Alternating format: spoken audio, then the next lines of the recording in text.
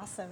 Well, thanks for the kind words, Tim. And I was thinking two things as I was sitting here this morning. Actually, three things. Thing one, this gym is awesome for kids, right? In between services and after, they can just go play. I love that. Thing two, I was thinking, these musicians, their instruments have voices, don't they? Isn't it amazing? I was just so blessed by that. So if you were part of that team, thank you. Three, I was thinking, thanks for your word of repentance, Tim, about that. But I was thinking about how Tim is such an encouragement to me on our staff team as someone who's really always is looking out at the mission of God. And it's just fun to see, just even to hear about this new elementary classroom opening. I think there's something really special that's here already, and when I think about the potential of this community, it just gets me really excited. So it's a privilege to be with you guys today. As Tim said, my name's Jeanette, also known as JT. You can pick whichever one you want. Or sometimes I tell the little ones, Miss Wonderful is also, I will respond to that as well. And actually, Shawnee feels a little bit like home in some ways. Some of the members of my community group worship here. And then also, as we've been building up these new global team structures, I've been working with Jason J. and with Jeff Boss, and a whole other little crew that's coming around in that. So yeah, it's been really fun, and I hope to meet you if we haven't yet met, maybe after the service today. As Tim mentioned, we are smack in the middle of this sermon series on God's heart for all people. And I don't know about you, but for me, it's been kind of surprising as we've slowed down and started to look at the narrative in Matthew, especially the narrative of Jesus coming, the genealogy, and the story of God's plan for rescue through the virgin birth. Thinking of Nathan and Tim, who were leading us to see how God's heart for all people was woven in those chapters of Matthew. And, well, I guess in that one chapter 1 of Matthew. And it's just been so interesting for me to discover things that have always been there, but for them to be fresh and alive in new ways for me. For example, I just had never thought of the birth story of Jesus as something that really intersected in a central way with his heart for all the peoples of the world. And what I've been finding is that indeed, that's there. It's been there all along. And so I'm really looking forward as we pick up the text today in Matthew 2. Go ahead if you want to open up your Bibles to Matthew 2. That's where we're going to be today. And it's a really fun moment and really fitting as well right before Christmas, because this is the day when Jesus enters onto the scene here in Matthew. Officially, he's on the scene. But here's the thing in Matthew. It's really fascinating because Matthew does not tell a traditional Christmas story. In the book of Matthew, there's no manger, there's no shepherds, Mary's not pondering in her heart. It's kind of crazy. And I was thinking, it's even a little bit scandalous that he avoids all these images and pictures, the things that usually come to mind when we think about Christmas, and made me think of another recent Christmas scandal. So I wanted you to take a look at this. Folks, we're just past Halloween, which means we're about to enter the magical season of getting angry that there's not enough talk about Christmas. Jim? Starbucks is stirring up controversy over its plain red cups for the holiday season. Some evangelical Christians are very upset that the coffee giant is doing away with symbols of the season like the snowflakes, the snowmen, and the other kind of ornaments. Yes, they got rid of the Christian religious symbols like snowflakes and snowmen. I think we all remember the story of when baby Jesus was visited by the three wise Frosties. And I can see why people might be all frothed up about this. Now Starbucks is completely devoid of any trace of the holiday besides the Christmas tree ornaments, advent calendars, CDs of Christmas music, Christmas-themed gift cards, Christmas cookies, and giant displays of their Christmas blend coffee. Okay, I think I've seen that like 4 times, and I think it's still funny. That was so crazy, wasn't it? What was actually not very fun was being a pastor and flying home on the day of the Starbucks fiasco, because, nobody wants to be a pastor on the day that the Starbucks, blood is shed over the Starbucks holiday card or holiday cups. But actually, the reason I showed that film is that I wanted to just connect it to what's going on in Matthew. Again, it's so fascinating where he places our attention as we come to the text in Matthew 2. All of the characters and the scenes that we usually think about that are tied to Christmas are gone. There's no Mary in a donkey, no baby in a manger, there's not an angel choir. Even the few who do make it in, the 3 wise frosties, I mean the wise men, and notice he doesn't even tell us how many there are, they're showing up at the wrong time. They're not at the manger. I don't know if you've noticed that before, but in this one biblical version of the wise men, in Matthew 2, these wise men come, and Jesus is probably 6 months, maybe closer to 2 years old. So Matthew's kind of rocking the boat. Move over, Starbucks. Matthew's rocking the boat. What's going on here? What is he doing? Well, here's what he's doing. Matthew's placing the entire focus, all of his attention here, on the response to King Jesus. Look at how Matthew begins his text. Even when he starts in chapter 2, Jesus has already come. Now, after Jesus was born. And then the next 23 verses, he spends tracing the response, these various people who are grappling with the implications of this baby. And from the start, what we see in Matthew is that these responses are intense. They're vivid, they're diverse, they're polarizing. For Matthew, Christmas is divisive. It might be the best day, or it might be the worst day, but it's not something in between. Again, this isn't usually how we think of Christmas, is it? Silent night, calm and bright. Matthew's version of Christmas couldn't be further away from that. The text in chapter 2 is almost a little bit over the top, and I think you're going to see this as we really just notice how he's crafting this message. Matthew's clearly placing very different responses right next to each other. He's also giving attention to the supernatural ways that God's at work. It's kind of the other set of Christmas miracles that you didn't know anything about, or you never noticed before.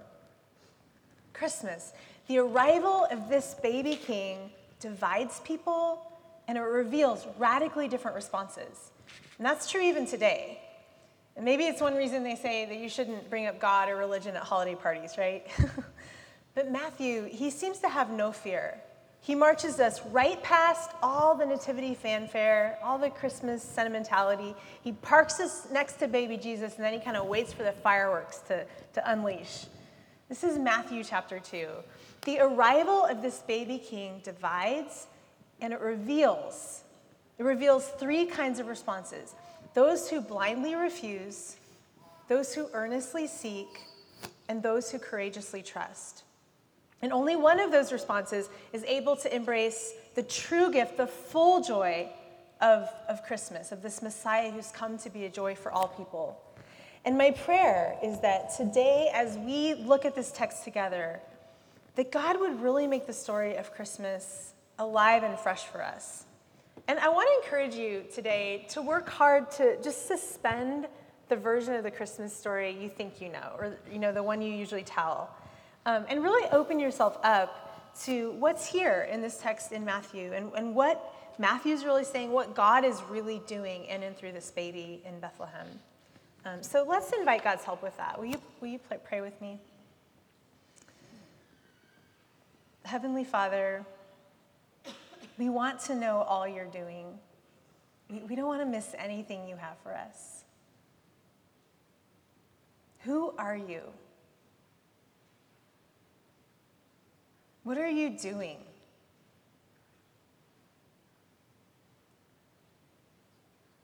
Father, we pray that you would just come and speak whatever word your Spirit would have for us today. We pray that you'd reveal yourself to us in your ways. We ask it in Jesus' name. Amen. So the first response we see in Matthew is that the arrival of this baby king reveals those who blindly refuse. After the mention of Jesus in verse 1, the next name we see there is King Herod. And let me just say, this guy was an egotistical mess. I mean, even if Matthew didn't spell it out here so clearly, we're going to get into Matthew's version of Herod. But there's plenty of historical facts available. This king, also known as Herod the Great, had a huge ego and a lot of craziness on the side as well. Wikipedia describes him as, and I'm quoting here, a madman who murdered his own family and a great many rabbis. That's the first sentence in Wikipedia. People said that it was better to be King Herod's dog than his wife because he killed less dogs than wives. This is pretty much sums it up. As Matthew narrates here, we see again his intentionality to place the story of Jesus, the person of Jesus, inside of a historical context. You can disagree with Matthew, with his message, how he interprets the events, but one thing you have to say is Matthew's got his facts straight. And from the start, it's clear that baby Jesus is causing a ruckus. King Herod's freaking out. Did you notice his response in verse 2? The king is troubled, and all of Jerusalem with him. That word troubled is a strong word. Its meaning is more along the lines of being shaken or stirred. In the New Testament, it usually has a negative sense tied to kind of an emotional disturbance.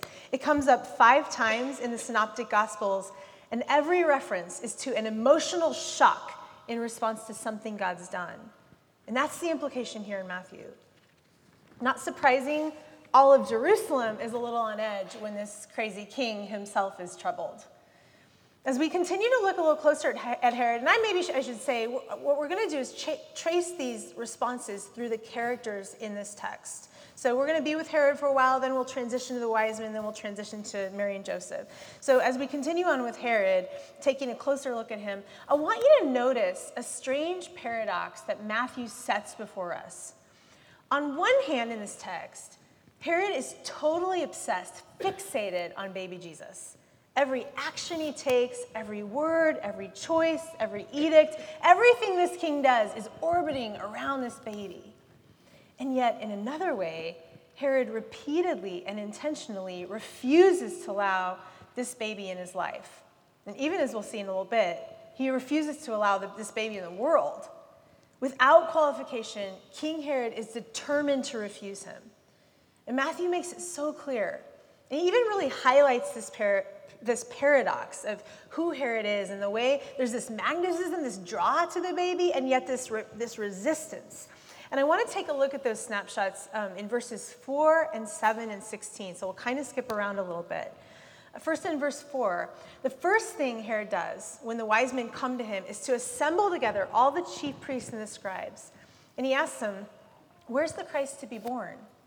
This is a fascinating situation here. So the king over this whole entire area here in Jerusalem, he calls together all of these elite priests and scribes. This is kind of like President Obama calling in senior advisors into the Situation Room to chase down a small town birth announcement, right? So Herod brings these people together. And of course, the irony here is that the wise men, these non-Jewish magi, have been seeking after the child. But the resident experts, Herod and all these religious folks, they don't have a clue. But they do consult, they get out the records, the Hebrew scriptures, and they get the answer. And they get the right answer. The Christ is to be born in Bethlehem. And they even reference that hopeful prophetic word that Christ would be a ruler who would shepherd his people. So here it is. And they've got the answer, they've got the true things in their hands. And yet neither Herod nor any from his court moved toward this king. That's the first snapshot. The second we find in verse 7. Right after this little advisory briefing, King Herod is beside himself. He's freaking out about this baby. He sends his advisors away, and immediately he summons the wise men, and he does this secretly. And here we see both Herod's pride and this obsessive insecurity as well, right?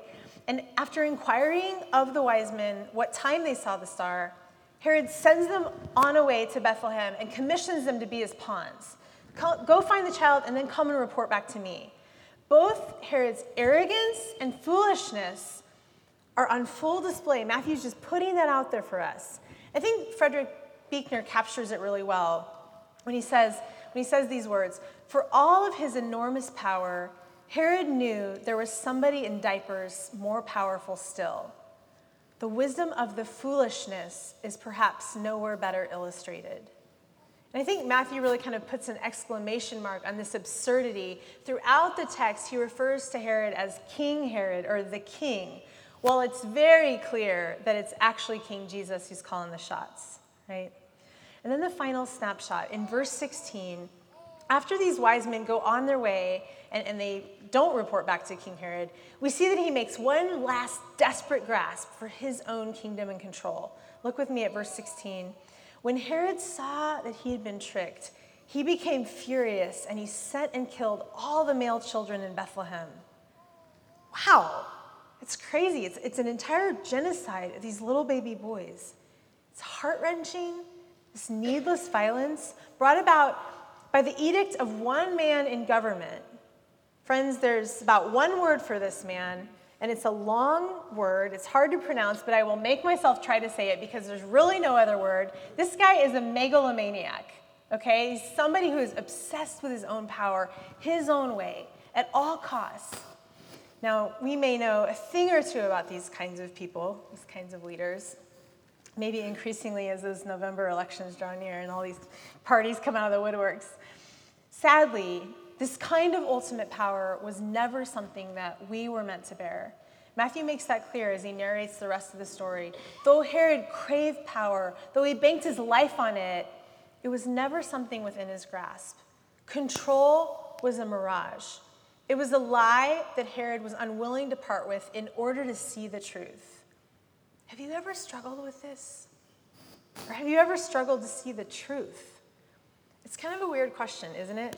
I mean, we all want to say, no, I'm reasonable. Look, if something's fundamentally true, if a true thing's out there, I know it, I see it, fine, you know? But here's the problem with that, and I'm not sure how I should put this. The problem is, that's simply not true. I'm always fascinated by those studies that measure the level of someone's confidence against the testimony they give. Have you ever seen those studies? They track the testimony of people who have responded after a crime or an incident happens. So the purse gets stolen or the fight breaks out, and then these witnesses come and tell what happened. They testify to the truth. Did you know that there's no correlation between how confident a witness is and the actual truth? That people testify to the non-truth, what didn't really happen, with as much confidence as they testify to the truth, right? Sometimes even more confidence. As humans, I think we have a tendency to overstate our own capacity to know the truth. And even when we do all agree on something, you know, maybe a whole group comes together as a group and says, we have a moral code, you know, we know it's wrong to cheat or it's wrong to lie. Even then, even when there's agreement on the truth, it's so hard to live by that truth, to really embody it. And I'm guessing here on December 20th, we may not want to go around and tell everybody our last year's resolution, right? I mean, actually, we're pretty good at breaking promises, right? And that's the thing about this struggle with blind refusal. It's blind. Often, we don't even see how or when we're missing God. But like Herod, when God sets his redemption before us, our inclination, our gut is to get troubled, not to get interested in how God's working. And I've been seeing this in myself so much recently. I feel like actually, especially in the last couple of years, I've just begun to see, and I'm sure it's just the first layers of how deep my blindness goes, you know? And of course, part of that discovery has been, as I've noticed, just the sinful habits in my own life, the ways that I'm so quick to trust in myself for my happiness or fulfillment. But I've also been watching how this blindness affects me in ways that make me choose my own comfort over being with God in his redemptive work. And I do think that white Americans face a special challenge here, those of us who find ourselves on the inside of more power and privilege in our culture. You know, humanly speaking, we don't have a lot to gain from undoing the status quo. And actually, we have quite a lot to lose. You know, a lot of truth and history to acknowledge, a lot of repentance to offer, a lot of humility to learn. If we are really to journey with Jesus into the ways that he's working his salvation out amongst all people, his shalom, his restoration. And it's uncomfortable to follow Jesus there. I think we're tempted to let our own safety or our wealth or our comfort be a functional God to us. And I can say that both as an American and as a white upper-class person, I'm clear on the fact that I'm so often blind. I'm blind from seeing how deeply God cares about those who are oppressed or those who struggle to put food on the table every day. I'm blind from seeing that God is already present and actively working, and that he is the God, not me, for these brothers and sisters, these ones who often know him much better than I do. I'm blind to the fact that God not only cares about these people, but he cares also about the systemic injustice, and that sometimes it's my own blindness that actually perpetuates those injustices. I'm blind not only from seeing the people in these systems, but so often I'm blind from seeing my own blindness, right? I'm blind from seeing that when someone's different than me, maybe even walking into this space, a minority person, an immigrant, when they come into a room, even maybe unconsciously, I'm more likely to behave as if they're just not quite as competent or cool or not, even maybe not quite as human. Like, I don't acknowledge that, but in an unfiltered, honest moment of reflection, I can see how that blindness takes me captive. I'm blind from seeing how much I distance myself from others, how I insulate myself from their lives, and how my blindness benefits me at the expense of others. And in sharing about this today, I don't want it to come off as like somebody just poking and trying to meddle. That's not I'm not trying to lay a guilt trip, and I'm certainly not a big fan of public confessionals. But Matthew, he's so clear in this text. God's redemption didn't start with insiders or with people of privilege and power. And I do believe if we're going to open ourselves up to all that God's doing in Jesus, we must reckon with the scandal of a baby who came in obscurity and a God who came to be fullness of joy for all the peoples of the world. The message of Christmas is no less than this, that Jesus came to free us from our own blindness, our small world of self. He came to save, and not just theoretically, but really to open us up, to invite us and unleash us to be involved with him in what he's doing amongst all people. And the salvation of God is that we're wrapped up in the mission of God and what he's doing in the world. The light has come, and there will be some who blindly refuse. But Matthew now, as we look at these other two profiles he sets up in chapter 2, he'll save the starring roles of his narrative for these other responses. And that's the next place I want to take us to. Again, as we look through the Magi, the arrival of this baby king reveals those who earnestly seek. Matthew develops this response, as I said, through the Magi, and he places them from the start right alongside of King Herod. He doesn't want us to miss the stark contrast. This is part of what he's doing. Those two characters are foils to one another. They're exact opposites. Everything the king is, the wise men are not. 3 examples of this. First off, Herod's an insider. He's comfortable with the Jewish traditions. He's networked with the priests and the teachers of the law. The wise men are not. They're not Jewish, culturally or religiously. They're not networked. They're outsiders, likely from Babylon, that country, remember, that conquered God's people when they were in exile. So that's the first contrast we see. The second one is that Herod is at home. He's settled in a familiar context inside of his normal everyday working life, but these wise men are displaced. Many scholars believe that their journey to Jerusalem had them on foot for over 800 miles. And I think it's interesting just to reflect on how often God calls those who are earnestly seeking to be on the move and to understand all the ways that God can be working for people who are on the move. Third contrast, Herod is consumed with himself and his kingdom. This text is all about that. What does this child mean for me? The wise men, on the other hand, have an entirely different focus. Their entire gaze is outward. Their focus is outside of themselves. Even after they gain an appointment with the powerful king, this guy from Jerusalem, the wise men, they don't get a big head. They remain committed to this search. They are hoping in something beyond themselves. And then as Matthew continues to look at these, to show us these earnest seekers, we see another set of 3 here. 3 inputs that help the wise men get to Bethlehem. We mentioned this miraculous star. And people who have studied that brightly shining star, they put forward many different theories. Was it a comma? Was it a supernova? Was it a straight up miracle? And it's actually pretty interesting. I did some reading this last week. But in a way, it doesn't really matter.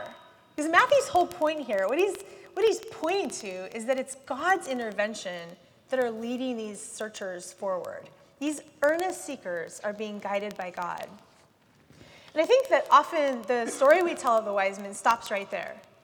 But Matthew's version has more. It's more developed.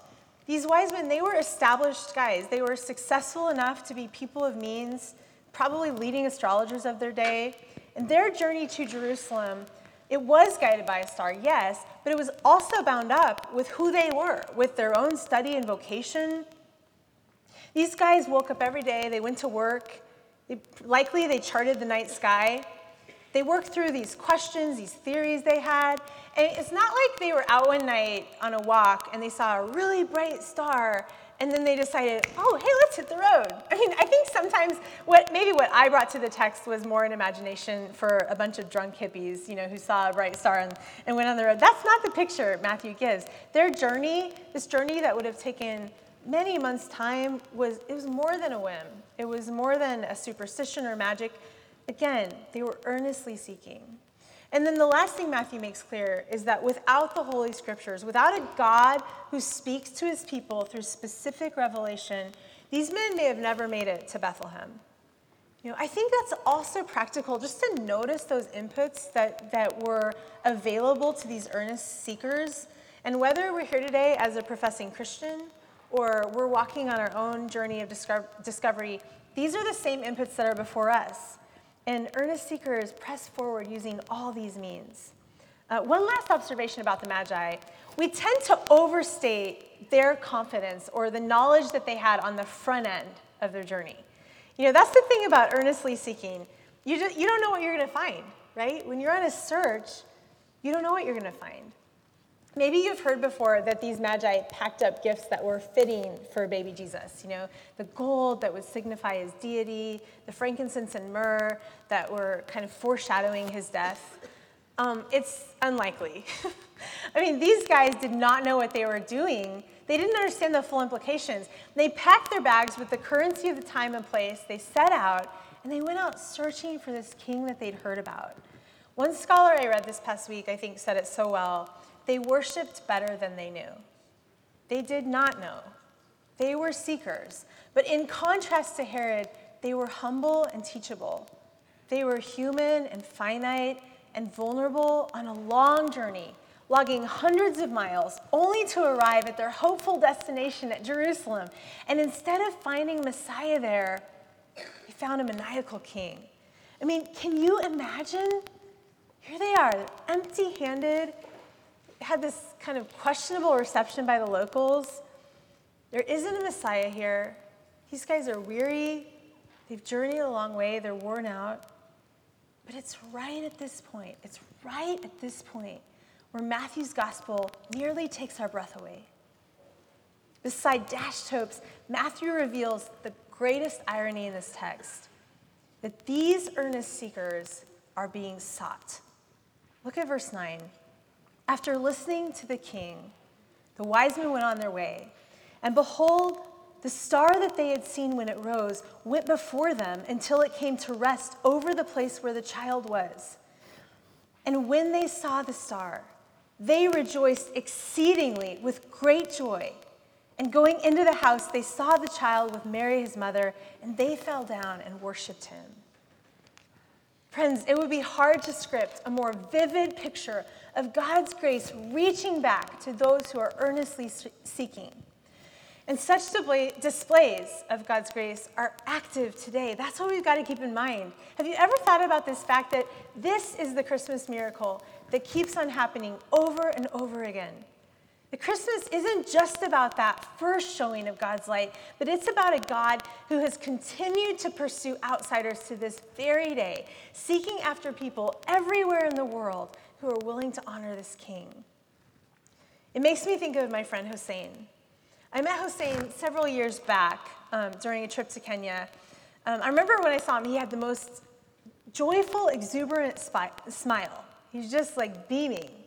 And I wanted to know his story. So I went up to him and after a session, and through an interpreter, he told me that he had been a Muslim man living in the northeast of Kenya He had been living amongst an exclusively Muslim community. There were no Christians, no churches, having heard nothing of Jesus or the gospel in his life.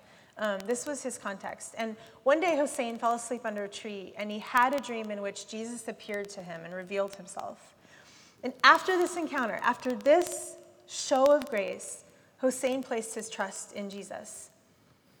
But as soon as he told others about this experience, this conversion, and his newfound joy in Jesus, he got beaten up. Everybody from the community gathered together. They took him out to a remote place. They beat him up and left him for dead. But God continued to intervene supernaturally in his life. God connected him with other Christians who found him and nursed him back to health. And they taught him more about Jesus and the gospel. And today, Hussein, as you saw, is smiling, big and proud, you know. And when I think of Hossein, I can't help but to think of the thousands of other Muslims who are coming to Christ in very similar ways. There's a recent book out. I would recommend it if you have any holiday time. It's a book that traces these recent trends of God's work amongst Muslims. It's a book called Wind in the House of Islam.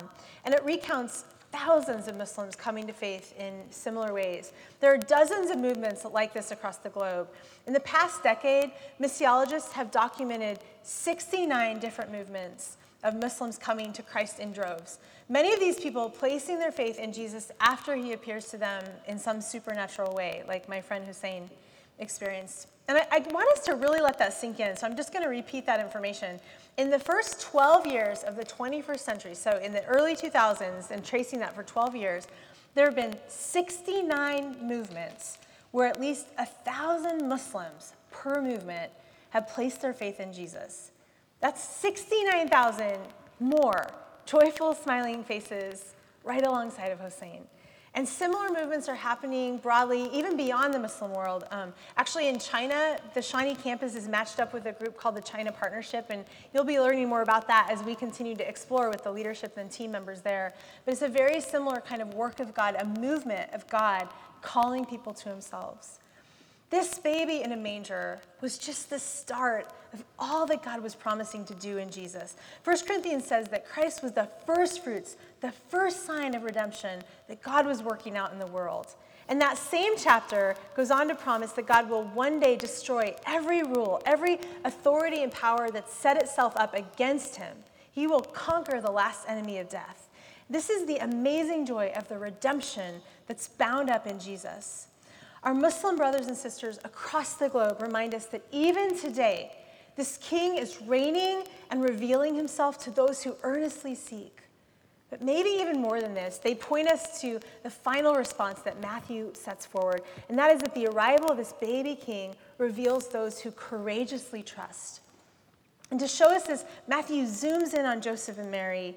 And again, we see a different set of miracles than we're used to seeing. We see miraculous dreams and the fulfillment of Old Testament prophecy. These are the ways that Matthew starts showcasing this final response.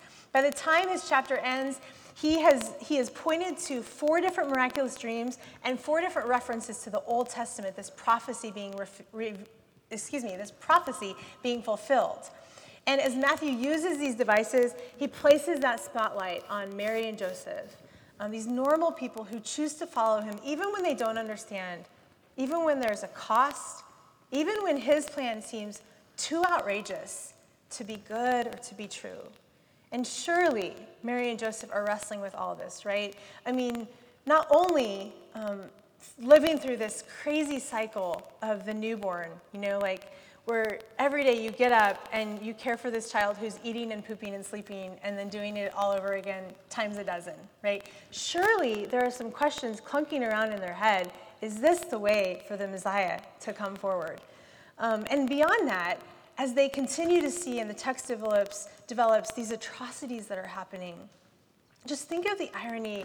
Mary and Joseph asking God, are you really here with us? Even as they're raising up Jesus, God's redemptive plan. So these questions, they plague them. But one day, one normal toddler, dirty diaper, temper tantrum day, Mary and Joseph get visited by these wealthy foreigners who have traveled a long, long way to pay honor to their child. And so here they're thinking, okay, yes, maybe Joseph really did hear. Maybe he really got it. And this child, maybe he is destined to be the deliverer.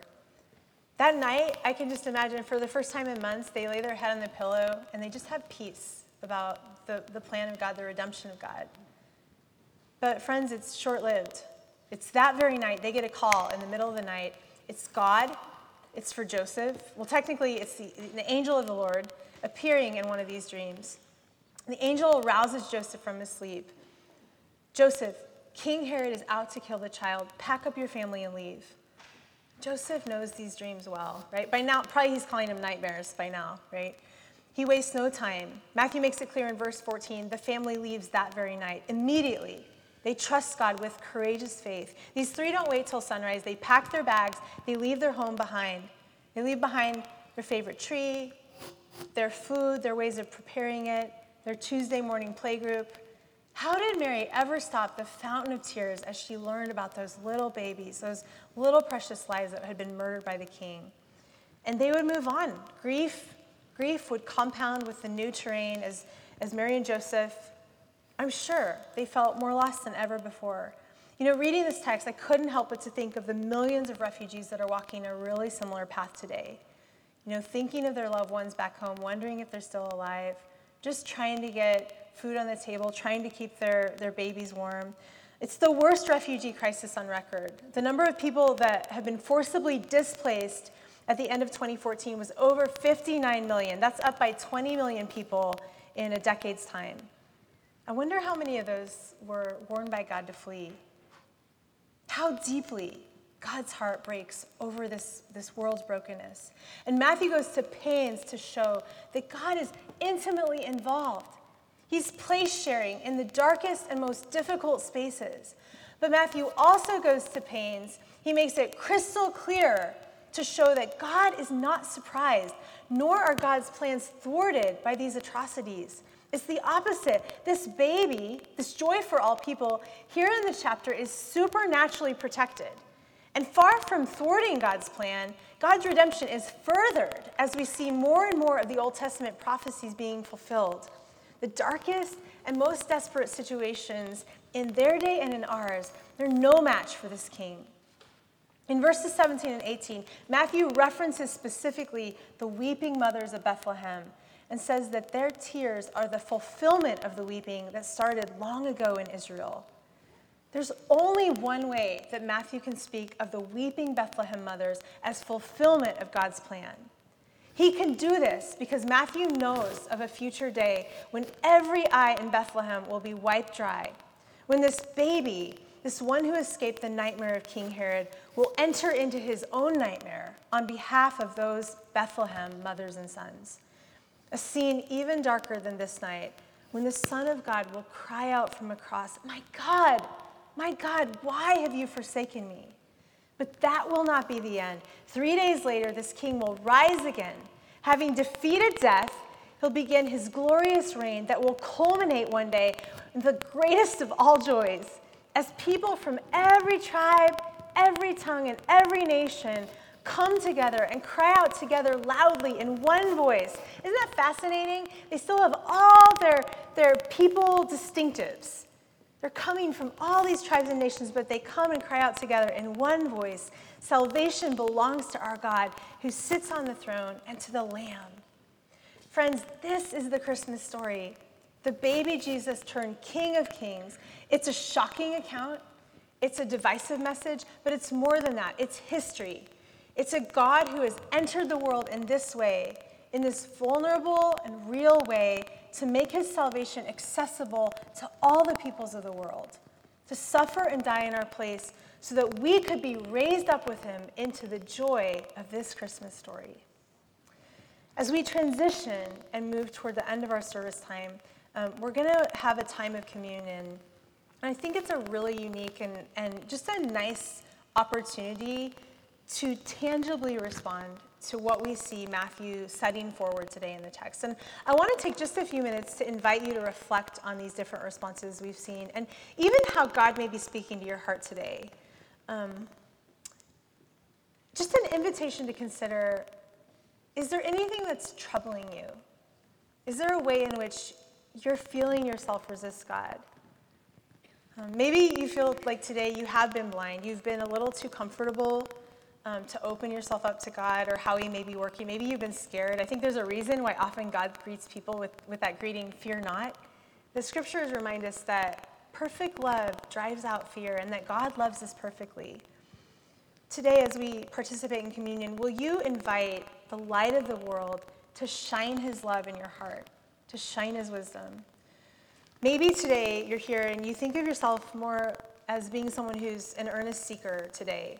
You're not totally refusing the redemption of God, but also you're not completely convinced, not sure if it's something you can get on board with. Maybe you don't even know if there really is a God. I just invite you to invite God to speak to you today. Again, he could use so many ways, supernaturally intervening. He could speak to you through scripture, through thoughts and conversations. If you're needing to know that this God is seeking after you, I invite you just to tell him that today. And then finally, this last category, maybe you're here today and you would identify as somebody who's following God, or right now that's kind of your default response mode, but what you're feeling is that it's scary, or there's something that's going on in your life that's requiring a lot of courage. Maybe it's simply that you haven't been embracing the fullness of his mission. Maybe right now there are some things that are distracting you, other lights that seem brighter than his light. Maybe it's a season of grief for you, and you just need to know that God is with you. Wherever you are today, I just want to invite you, there'll be just some quiet space, but use that as a space to let God speak a word of courage to you, remembering that your Savior has conquered sin and death and is reigning even now as the King who restores all the broken things. Just a couple practical instructions. We don't ask, you don't have to be a member of Christ Community to participate in communion. We welcome everybody who follows Jesus to come and partake. You'll see there's 2 stations up here, and it's as simple as coming to the front, and we'll invite you to gather in small groups of 4 or 5 people. And then when you're there, you can take the bread, dip it in the juice, and then partake together as a group. And maybe you're here today and you've not placed your faith in Christ, but communion today would be for you a first step of saying, I want to make a step of really moving from this blind refusal into a place of courageous trust. Wherever you are, of course, you're welcome just to pray and just reflect in your seat as well. So this King invites you to come. Please come and join with him in communion.